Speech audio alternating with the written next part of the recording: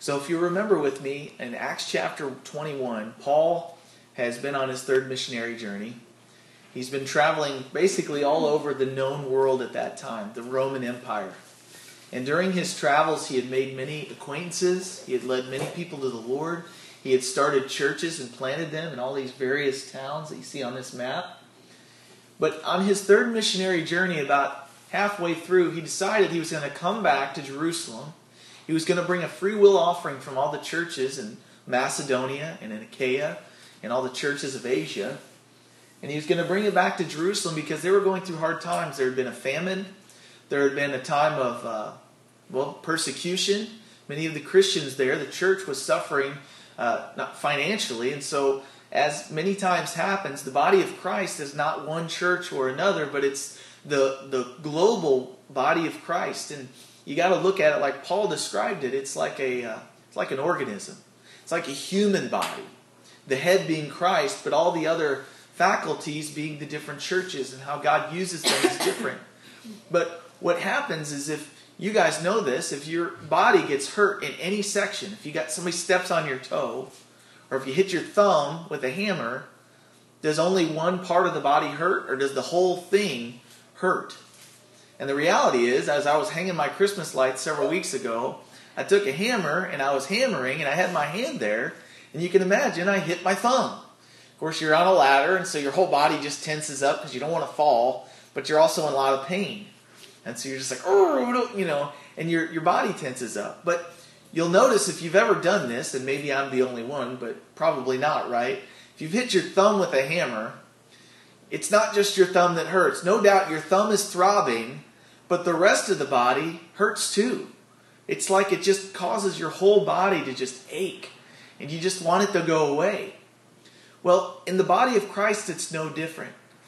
If the toe gets stubbed, or if the leg gets tripped, or if the body of Christ scrapes its knee, the whole body hurts. Whether we can feel that practically or not, it's true. And so what Paul did was, as he was planning all these churches, he knew the needs that were going on in the different areas.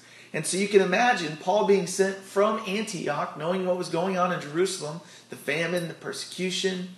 He knew that the body of Christ was hurting, and so he would be talking about it. He'd be praying for them.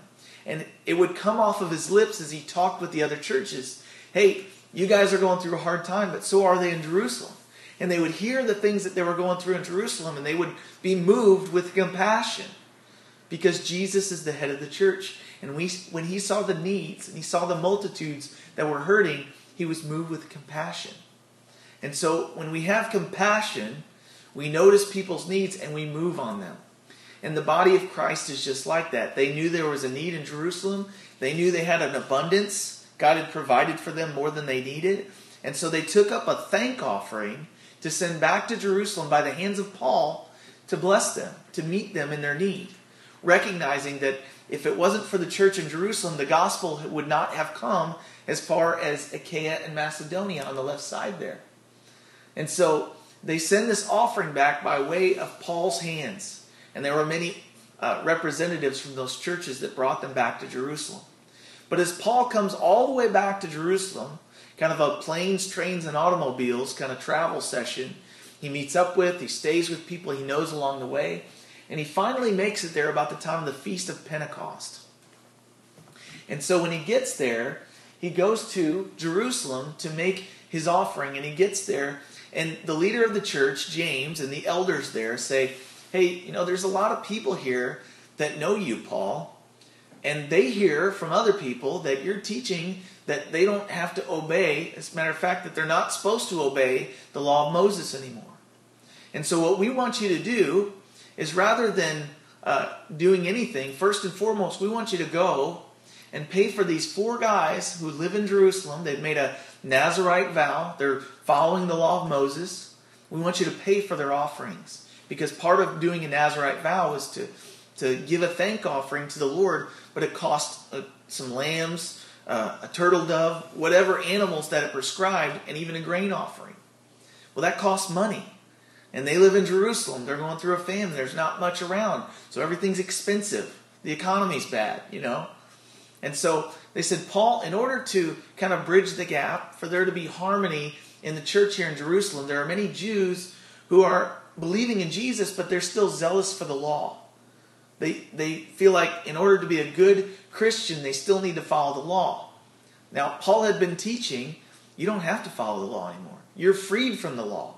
The law was not meant for those who were righteous in the sight of God. The law was meant for those who were sinners, that needed to look in the mirror and see, hey, I need a Savior. I can't live the life that is glorifying to God. I can't live a life that pleases Him.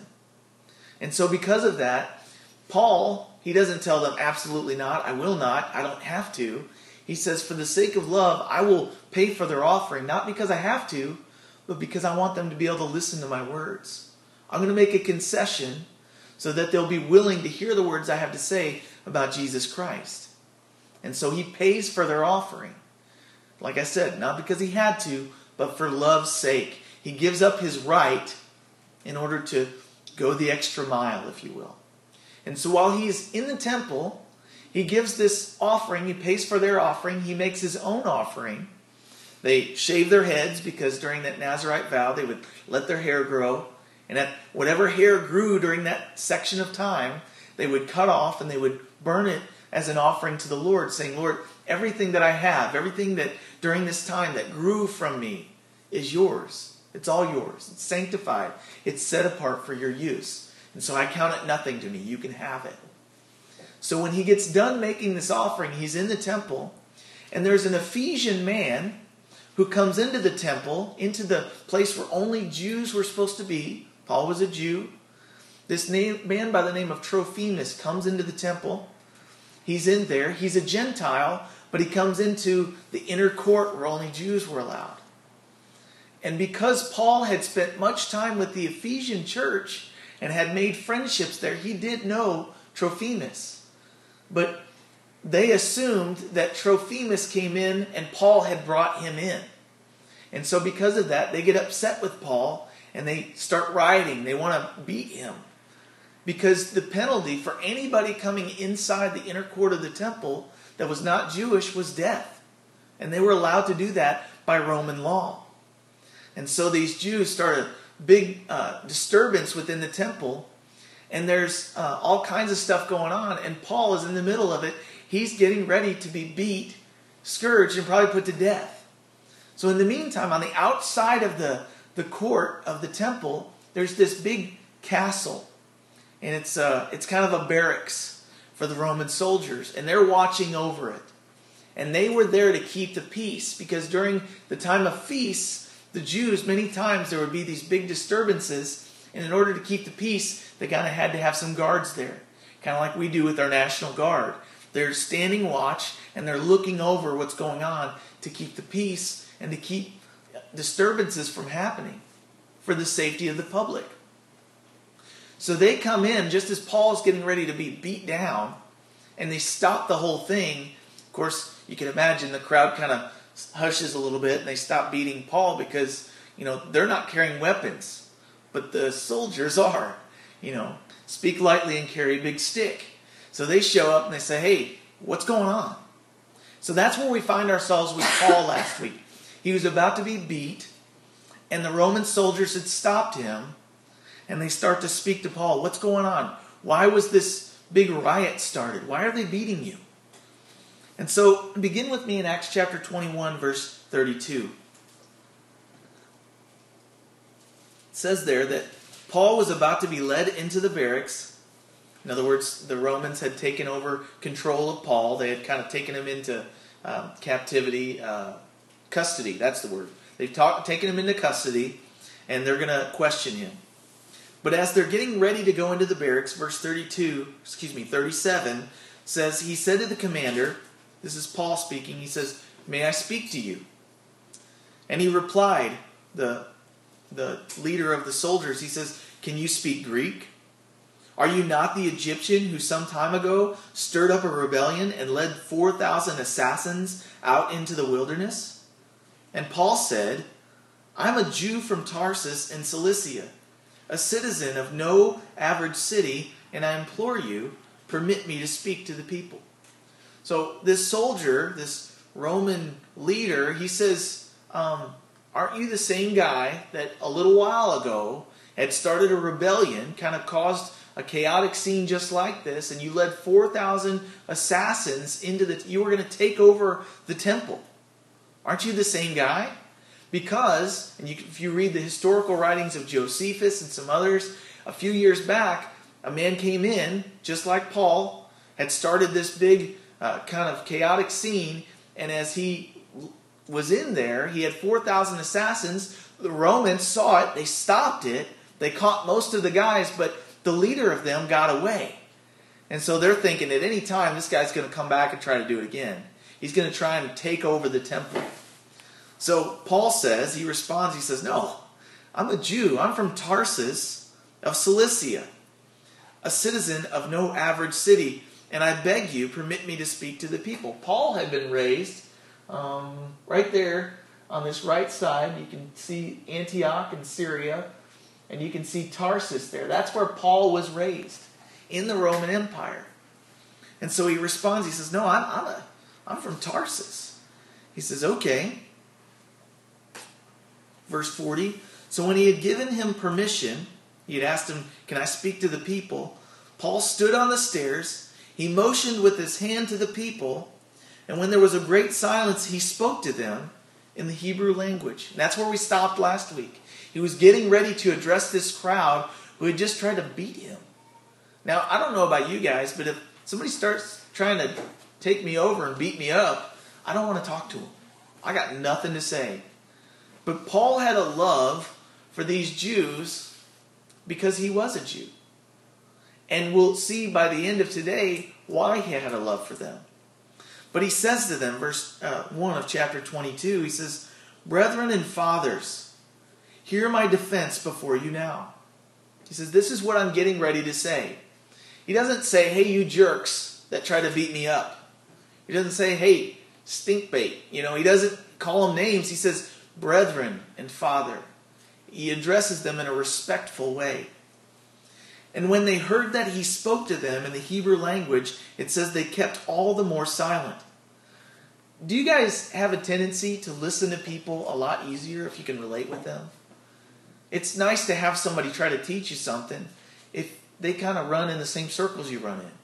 If they have a lot of the same friends, if they speak the same language. Some guy shows up and he's speaking British. He's got the accent. We're more likely to listen to him because he's probably smarter if he has a British accent. But many times we're able to relate to people a lot more if they're one of us. That's why King David was such a good king to the nation of Israel, because he wasn't like King Saul, who had kind of put himself on a high horse, lived in the castle and basically never came out. King David was a shepherd boy. God had raised him up from the ranks of being a shepherd to be the king of Israel. And after he became the king, he lived among them. He came out and he went in before them. He was around them all the time. He didn't travel and hang out with people of higher class. He was one of the people. And Jesus was like that. He was the King of Kings. He's the Lord of Lords, and he will be for all eternity. But when he came to this earth, what did he do? He didn't have a home. He had one pair of clothing. And he lived with his disciples. He didn't have a house on a hill and say, hey, you guys live down there, like the kings of this world. He lived among them. He says, the birds of the air have nests and the foxes have holes, but the Son of Man has no place to lay his head. And so Paul, in the same way, he doesn't speak to them as somebody that's greater than them. Like many Christians kind of talk down to non-believers, like, what do you mean you don't believe?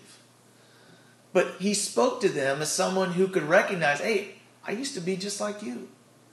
And in many ways, I still am. I speak Hebrew just like you. He says, he spoke to them in the Hebrew language, and because of that, they listened. And then he said, I am indeed a Jew, born in Tarsus of Cilicia, but brought up in this city at the feet of Gamaliel, taught according to the strictness of our father's law. So he was from Tarsus, but he was raised in Jerusalem. And he says to them, here's where I was born, but here's where I was raised. I was raised in this city, the city of David. the greatest city in all of Israel. He says to them, I was raised according to the strictness of our father's law. I followed it to the T. I cut my teeth on the law. I've read it. I've been a part of this society. You all know me. I was even taught by a man by the name of Gamaliel. Now, we don't know anything about Gamaliel unless we've done a little bit of Old Testament study, but he was basically one of the best teachers you could get to become a rabbi. So Paul's saying, if I tried to do it to the best of my ability, and I've been taught by the best of the best. So he says to them, and I was zealous toward God as you all are today. The things that you have in your hearts right now to beat me down because you think I'm a blasphemer, I follow the law just as much as you do, and I can relate because that's where I came from. I can relate to you being angry and hateful towards me because I was too. And he's going to give his testimony. He's going to explain to them not only that he was a blasphemer, but that he used to be. He's giving them, basically, you can argue with people what you believe about what Scripture says. You can read Scripture to them till you're blue in the face. But the testimony of a changed life speaks louder many times than our words. People don't want to hear what we have to say. They want to see what our lives prove that we believe. And so Paul gives them this. Verse 4, I persecuted this way to the death, binding and delivering into prisons both men and women, as also the high priest bears me witness, and all the council of the elders, from whom I also received letters to the brethren. And I went to Damascus to bring in chains, even those who were there, to Jerusalem to be punished. He said, here's how zealous I was.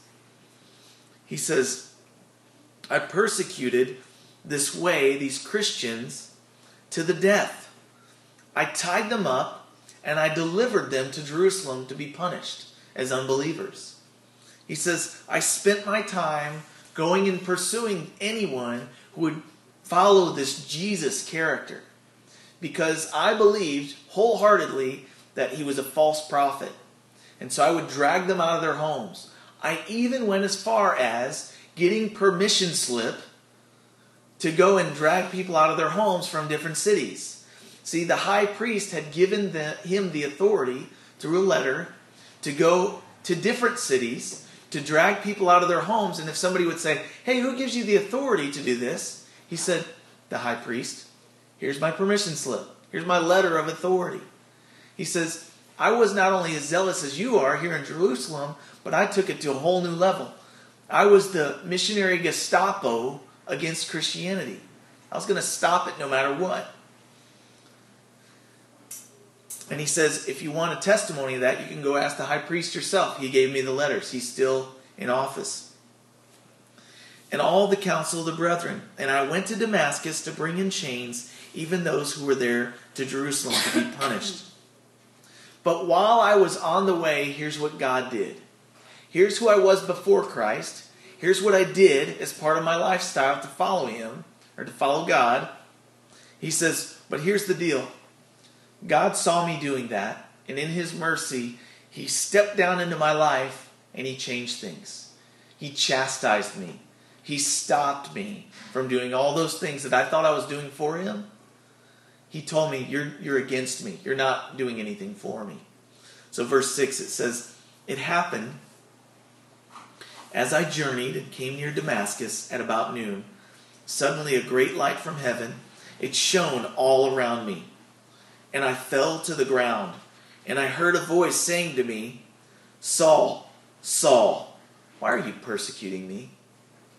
Why are you against me? Why are you fighting me?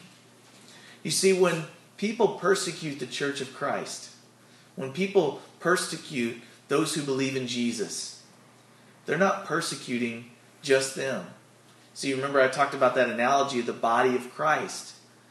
When ISIS lobs the head off of somebody that believes in Jesus Christ and will not deny him for that belief, they're cutting the head off of one of Jesus's. They're cutting a toe off the body of Christ. Now when Jesus is affected by that, because he's the head, he hears about it, he hears the cries of those who are being tortured, he does something about it. He acts. He will get involved in the lives of his children, just as like we would. We have our own kids, and when they get hurt and we see that, we feel their pain, we want to get involved. And we do. Sometimes to a fault. We jump in the situation and we help out as much as we can because we love them. We would do anything for them. Jesus looks at you and I like that. He looks at the persecuted church in China just like that. Many people go, well, who's going to act? Why won't our government act in those countries? And we should get involved. But the reality is, whether we do or not, Jesus will have the final say. And those who are against his people and those who torture and even beat them, they're going to be punished for that. Apart from them repenting of their sin and receiving Jesus Christ. You also got to remember that. It's not the will that anyone should perish without having been saved by Jesus. So those people that are beheading Christians, they're just as able to be forgiven. I can't wrap my head around that. The Lord loves way more than you and I ever will. And his heart is that we would desire not only that justice would be meted out, but also that those who are against Christ would be saved. And so Paul, he recognizes, I was just as bad. And we'll get to that. But he says there, Saul, why are you persecuting me? And so Paul answers, he says, who are you, Lord? And Jesus answered him. He said, I am Jesus of Nazareth, whom you are persecuting. And those who were with me indeed saw the light and were afraid, but they did not hear the voice of him who spoke to me. In other words, Paul, he saw this light shine all around him. He heard this voice speaking specific words. And those that were around him, they didn't hear the words. But Paul did. He was greatly affected by them. This isn't something where he was getting heat stroke, because he's going to tell this story over and over again. Many times when people have kind of delusions and things that go on, they can't retell the story this clear. And so Paul, he expresses, there were other people around. They saw the light, but they didn't hear the voice. This message was just for me. And those who were with me, says, indeed saw the light and were afraid, but they did not hear the voice of him who spoke to me. So I said, what shall I do, Lord? And the Lord said to me, arise, I want you to go into Damascus, and there you will be told all things which are appointed for you to do. When anyone has an interaction where the Lord steps into their life and speaks to them, number one, they will never be the same. And if they are, I would question whether or not they actually had an interaction with the Lord, or if it was just, like they thought they heard something. But Paul here, his three responses to the Lord stepping down into his situation were, number one, he was humbled. He fell to the ground. Number two, he responded and said, who are you, Lord? The reality, I recognize you're here. Who are you? Jesus responded, he said, I'm Jesus of Nazareth. Why are you persecuting me? And then his third response, as seen right there, he said, okay, what do you want me to do? See, anybody that's been touched by the love of Christ and has been expressed to by the Lord, hey, I am the Lord of all, and really recognizes that, has repented of their sins, their first response should be, who are you, Lord? What is your place in my life? He says, I'm Jesus, I'm your Lord now. Our second response should be, cool, what do you want me to do? How do you want me to serve you? What should my life look like in order to bring you glory? So that was Paul's response. He says, what shall I do, Lord? And the Lord said, arise, go to Damascus. He doesn't give him the big picture. He starts with step one. Step one, I want you to go to Damascus. So Paul does that. He says there, you will be told what I want you to do. And since I could not see for the glory of that light, verse 11, being led by the hand of those who were with me, I came into Damascus. Isn't it funny that Paul was headed to Damascus to persecute and drag people out of their homes that believed in Jesus, but by the time he arrived there, he was, number one, a believer, and number two, he had his fangs removed. You guys watch that Christmas special, Rudolph the Red-Nosed Reindeer? I watch it every year. It's like one of those traditions. It's like, hey, it's on, we gotta watch it. But what is the name of the explorer guy? Yukon Cornelius. And he's out there looking for the abominable snowman. And of course he's got the little, the guy that he's supposed to be an elf, but he really wants to be a dentist. And so he's trying to find his identity. And I don't even know where they come up with this stuff. But they show up in the cave, and they're surrounded by the abominable. They knock him over with some rocks, and what does the dentist do? He removes the teeth. And basically after that, Yukon Cornelius says, hey, we don't have to be worried about him anymore, because he gets back up. They're like, oh no, what are we going to do? He says, hey, I already removed his teeth. He's got nothing if he doesn't have any teeth. And so then he kind of growls at him and scares him out, and off the cliff he goes. And he doesn't die because apparently abominables, they bounce. So anyway, I don't know what my point was there. Other than when you remove the teeth of something dangerous, they can no longer harm you. Paul had basically, the Lord humbled him and removed his teeth. And when he removed his teeth, his reason for persecuting, recognizing who he was and that he was actually, instead of serving God like he thought he was against God, Paul goes, oh, wait a minute, I need to reevaluate what I'm spending my time doing. And because of that, Paul recognized he was humbled. And I love that because when he gets to Damascus, he's no longer going to persecute the church, but God's actually going to use the church to minister to Paul. Those he was going to go kill end up being the ministers of mercy to him. And so then a certain Ananias, who was there in Damascus, a devout man according to the law, having a good testimony with all the Jews who dwelt there, he came to me and he stood and he said to me, Brother Saul, receive your sight. So the first words of the church from Ananias to this man who had been against and hurting the church were brother. I love that. He didn't call him, hey, you guy that was coming here to drag us out of our homes. He says, brother.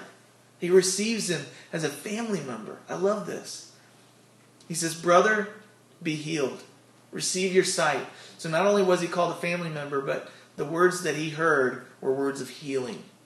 I want you to receive your sight, Saul. And he did. Right there, the Lord healed him. I lost my place. Oh, there it is. And at that same hour, I looked up at him.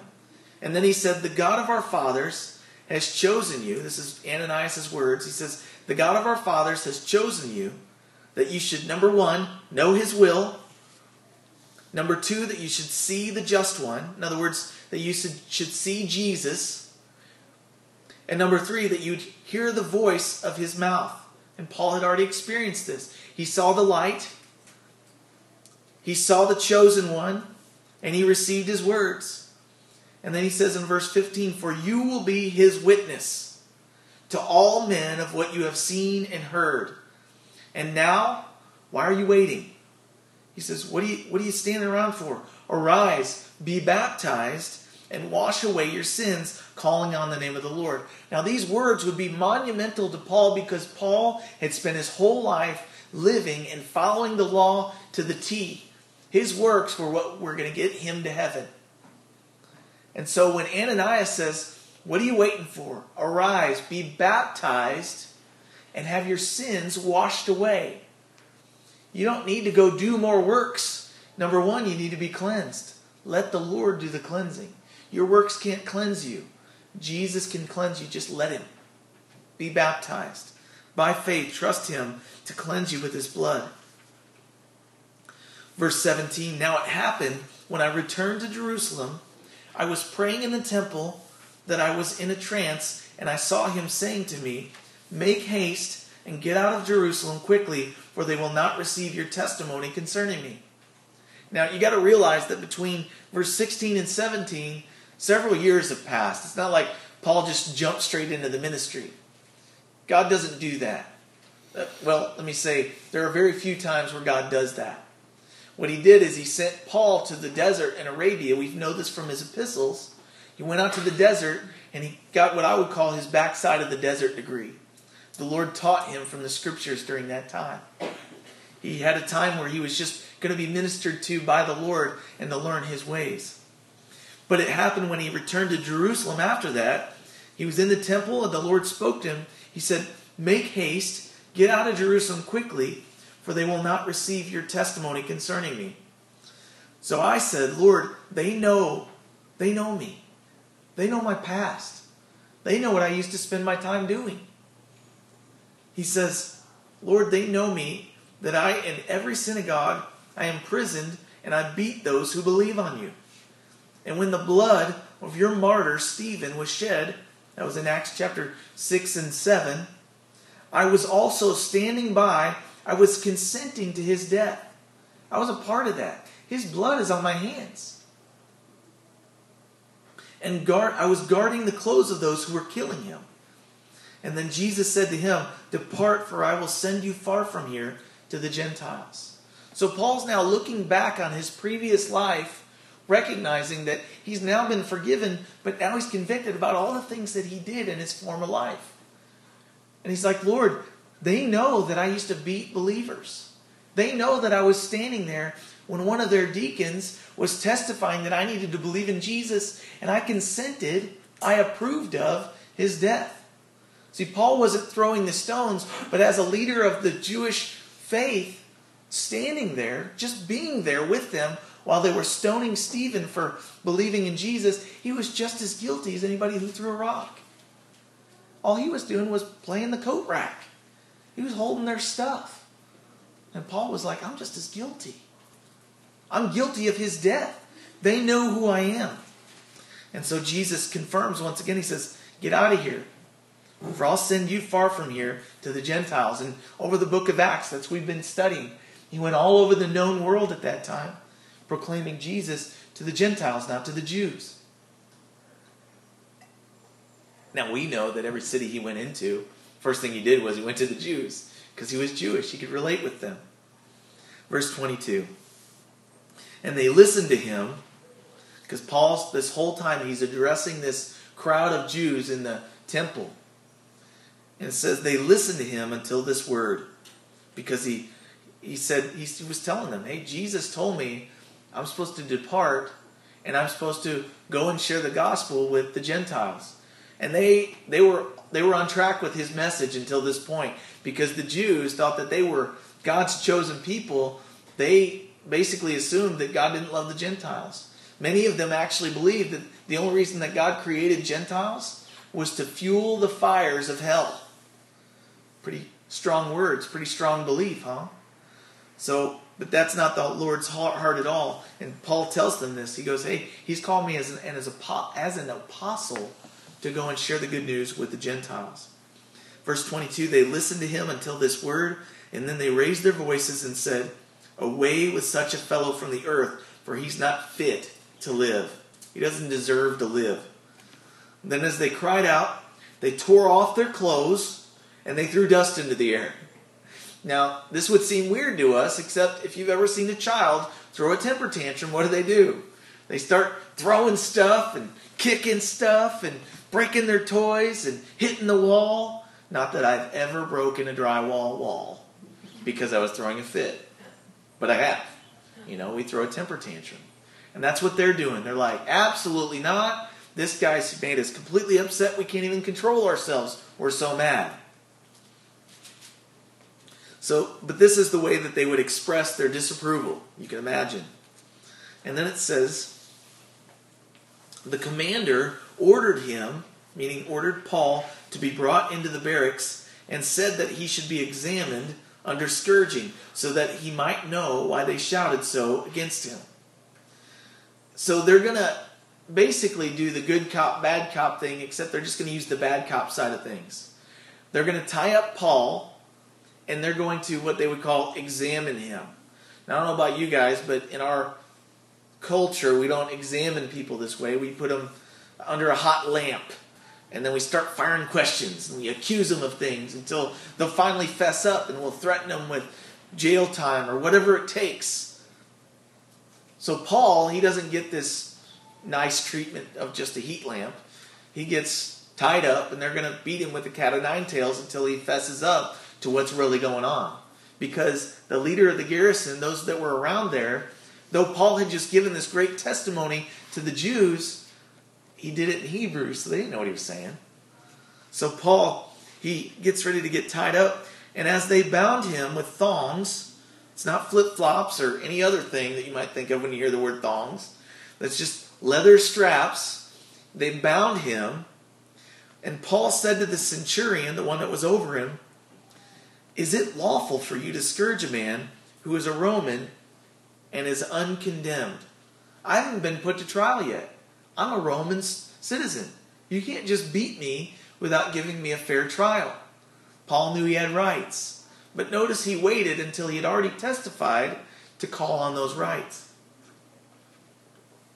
He's going to kind of save his own skin here. And when the centurion heard him ask this, he went and he told the commander, saying, "Take care what you do, for this man is a Roman." Because they knew if they were to beat an uncondemned or a Roman that hadn't had a fair trial, that they could themselves experience the same kind of punishment. So they kind of back away. They're like, wait a minute, maybe we need to think about this. Is he really a citizen? And the commander came and said to him, "Tell me, are you a Roman?" And of course, Paul's not, he says, "Yes, of course I am." And the commander answered, "With a large sum I obtained this citizenship." In other words, you're a Roman. I don't know if I believe you, because for me to become a Roman citizen, I had to pay a lot of money. I had to bribe a lot of people. I had to buy my citizenship. How'd you get yours? And Paul says, "I was born a citizen. I'm not just some guy that bought in. I was born here. Like, I have all the rights." And so then immediately those who were about to examine him, I like that word, examine him, those who were about to beat him and kind of ask him questions while they were beating him, they withdrew from him. And the commander was also afraid after he found out that he was a Roman, and because he had bound him.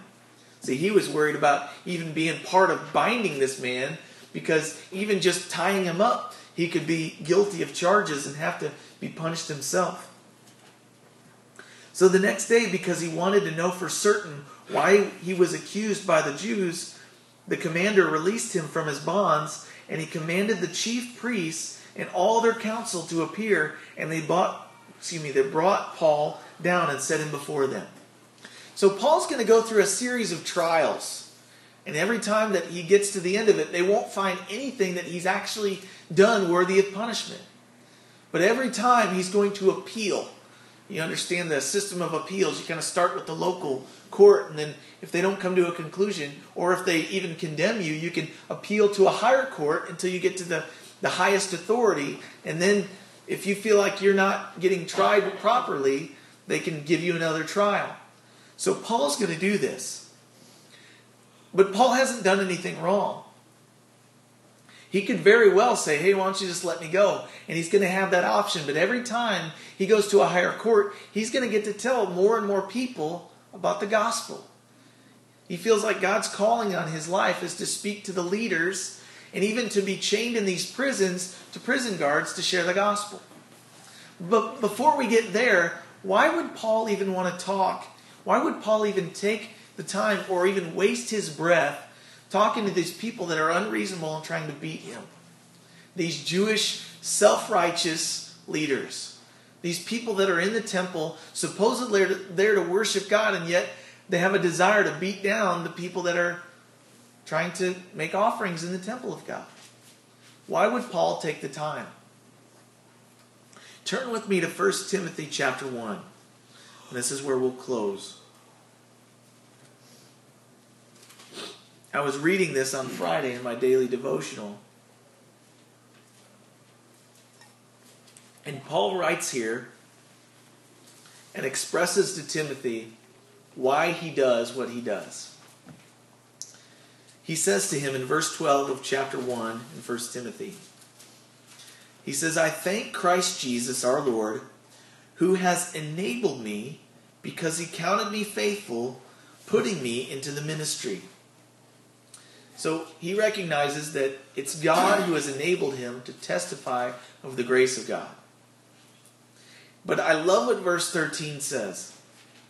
He has already told him what he's called to. He's counted me faithful, putting me into the ministry. Although I was formerly a blasphemer, a persecutor, and an insolent man. But I obtained mercy because I did it ignorantly in unbelief. In other words, Paul goes, hey, before I was walking and serving Jesus Christ, I was an insolent man. I rejected him. I was blaspheming against him.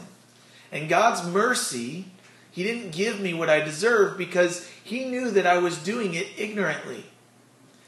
And so as I was ignorantly thinking I was serving God and actually against him, Paul recognizes that all these Jews that are trying to beat him, they're doing it because they're ignorant about Jesus Christ.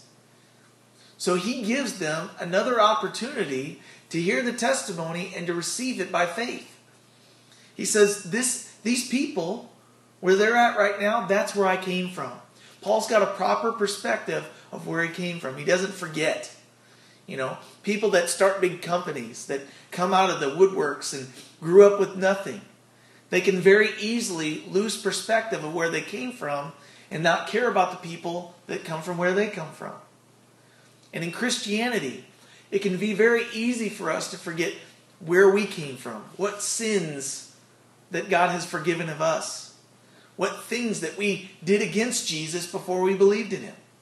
And if we forget where we came from, it's very easy for us not to forgive those who sin against us that don't believe. Because we think, well, I was saved, but now I'm like God's chosen vessel. So of course, God's going to use me and I'm going to tell people, you're a sinner and you need to be forgiven. But God doesn't do that. He's a gentleman. He sends people to us, just like he sent Jesus to us, that can relate to our situation. He sends people to us that are also partakers of the same forgiveness that they're going to receive. And Paul recognizes this. Verse 14, he says, the grace of our Lord was exceedingly abundant. In other words, it was overflowing. God not only not giving me what I do deserve, but giving me what I don't deserve, which is his love. It was overflowing with faith and love which are in Christ Jesus. He says, this is a faithful saying, and it's worthy of all acceptance, that Christ Jesus came into the world to save sinners. He says, of whom I am the chief. Paul started his ministry. He said, you know what? I'm the least of all the apostles. I'm one of the 12, but I'm the least of all. I'm not the best. I'm just only in the top 12. But then later in his life, as he continued to walk with the Lord, and as he really understood and remembered all the things that he had done, and the Lord's like, I forgave you of that. Just walking with him daily, he'd be reminded of all those things that he did against the Lord, remembering that God's grace even covered that. And then at the end of his life, you know what he said to Timothy? He said, I'm the chief of all sinners. I'm not the least of all the apostles. I'm the chief of all sinners. I'm the worst. And he even says there, however, it's for this reason, because I was the chief of all sinners, it was for this reason that I obtained God's mercy. That in me first, Jesus Christ might show all long-suffering, or the word would be patience, as a pattern to those who are going to believe on him for everlasting life. If you've been saved before everybody in your family, and you're surrounded at Christmas time with lots of people that don't believe in Jesus, maybe the proper perspective should be, it's because you are the worst. And if you can be saved, anybody can have hope. If I would have that perspective around my own parents, my own family, and I would just walk humbly and say, God saved me first because everybody can walk around me and go, I remember who that guy was. I can see the change in his life. And if God saved him and has been patient with him, there's room for me. I'm not nearly as bad as he is, Now, I shouldn't have that attitude, but others might have that attitude about me, and they could. Because I know who I am. I know what I've done. And I'm up here today, not because I'm a good student of the Bible, but because God knows I need to study the Bible more than anything in order to keep me from being a complete train wreck. And so the Apostle Paul, he just goes, me being saved before the rest of these Jews is just so that they'll understand that God is patient. And if I can be saved, anybody can. Paul had proper perspective that led to him wanting to tell everyone he met. And I guess my prayer is that you and I would all have that same perspective in this Christmas season. Recognizing that Jesus, when he left heaven, and he left his throne room, which there are many times I don't want to leave my home, and I guarantee that it's nothing as nearly as nice as his throne room. He left it willingly to put on human flesh that would sweat, that would wear out, get tired, so that he could live a life that you and I can't live on our own, so that he could pay for our sin, not counting them against us anymore. He didn't come into the world to condemn the world, but that through him the world might be saved. And so that's the message. Paul gets up and he tells them, I know where you're coming from because I came from you. He says, and I know what you're thinking, that I think I'm better than you. But the reality is I know I'm worse than you. And you need Jesus just as much as I do, because we're all in the same boat together. All have sinned and fallen short of the glory of God. I'm just here to tell you that because I was the worst, God saved me first so I could tell you about it. So may we recognize that that's what God's given us, and may we share that same gospel. You may not be able to quote Bible verses, and that's okay. Maybe one day you'll get there. You may not be able to express to somebody the idea of salvation and how it all happens in a nuts and bolts kind of way. But you can share the testimony of how God took you from someone who was against him, humbled you, and made you his servant. And they'll be able to tell if your life's different. The people that live around you, the people that knew you before Christ, they should be able to see a difference. And if they can't, you should check and say, Lord, am I really serving you like I think I am? So let's pray. Father, thank you for the life of Paul the Apostle. Thank you that he's no different than you and I, us here today. Thank you that he is an example of your grace. And thank you that each one of our lives, whether we realize it or not, if we'll walk with you humbly, it's a billboard saying, hey, I needed Jesus because I was a sinner. And Father, we still struggle with the flesh. We still need you on a day-to-day basis. Help us to live a lifestyle of repentance, turning away from our old ways, asking you to change us and to teach us your ways. Father, use us in the lives of those that we'll see this week. Thank you that we get to celebrate you coming to us and living amongst us and relating to us. I pray that we would live amongst our families. We live amongst our co-workers. That we'd be an example of your grace. That we would love them like you love us. That we'd be willing to speak to them and to pray for them and to bless them, whether they believe in you or not. And Father, I love you. I thank you for your word that's transformed my life. Help us to share the testimonies that we have of how you've worked in our hearts and in our lives. And Father, help us to give you all the glory as we celebrate Christmas. In Jesus' name, amen.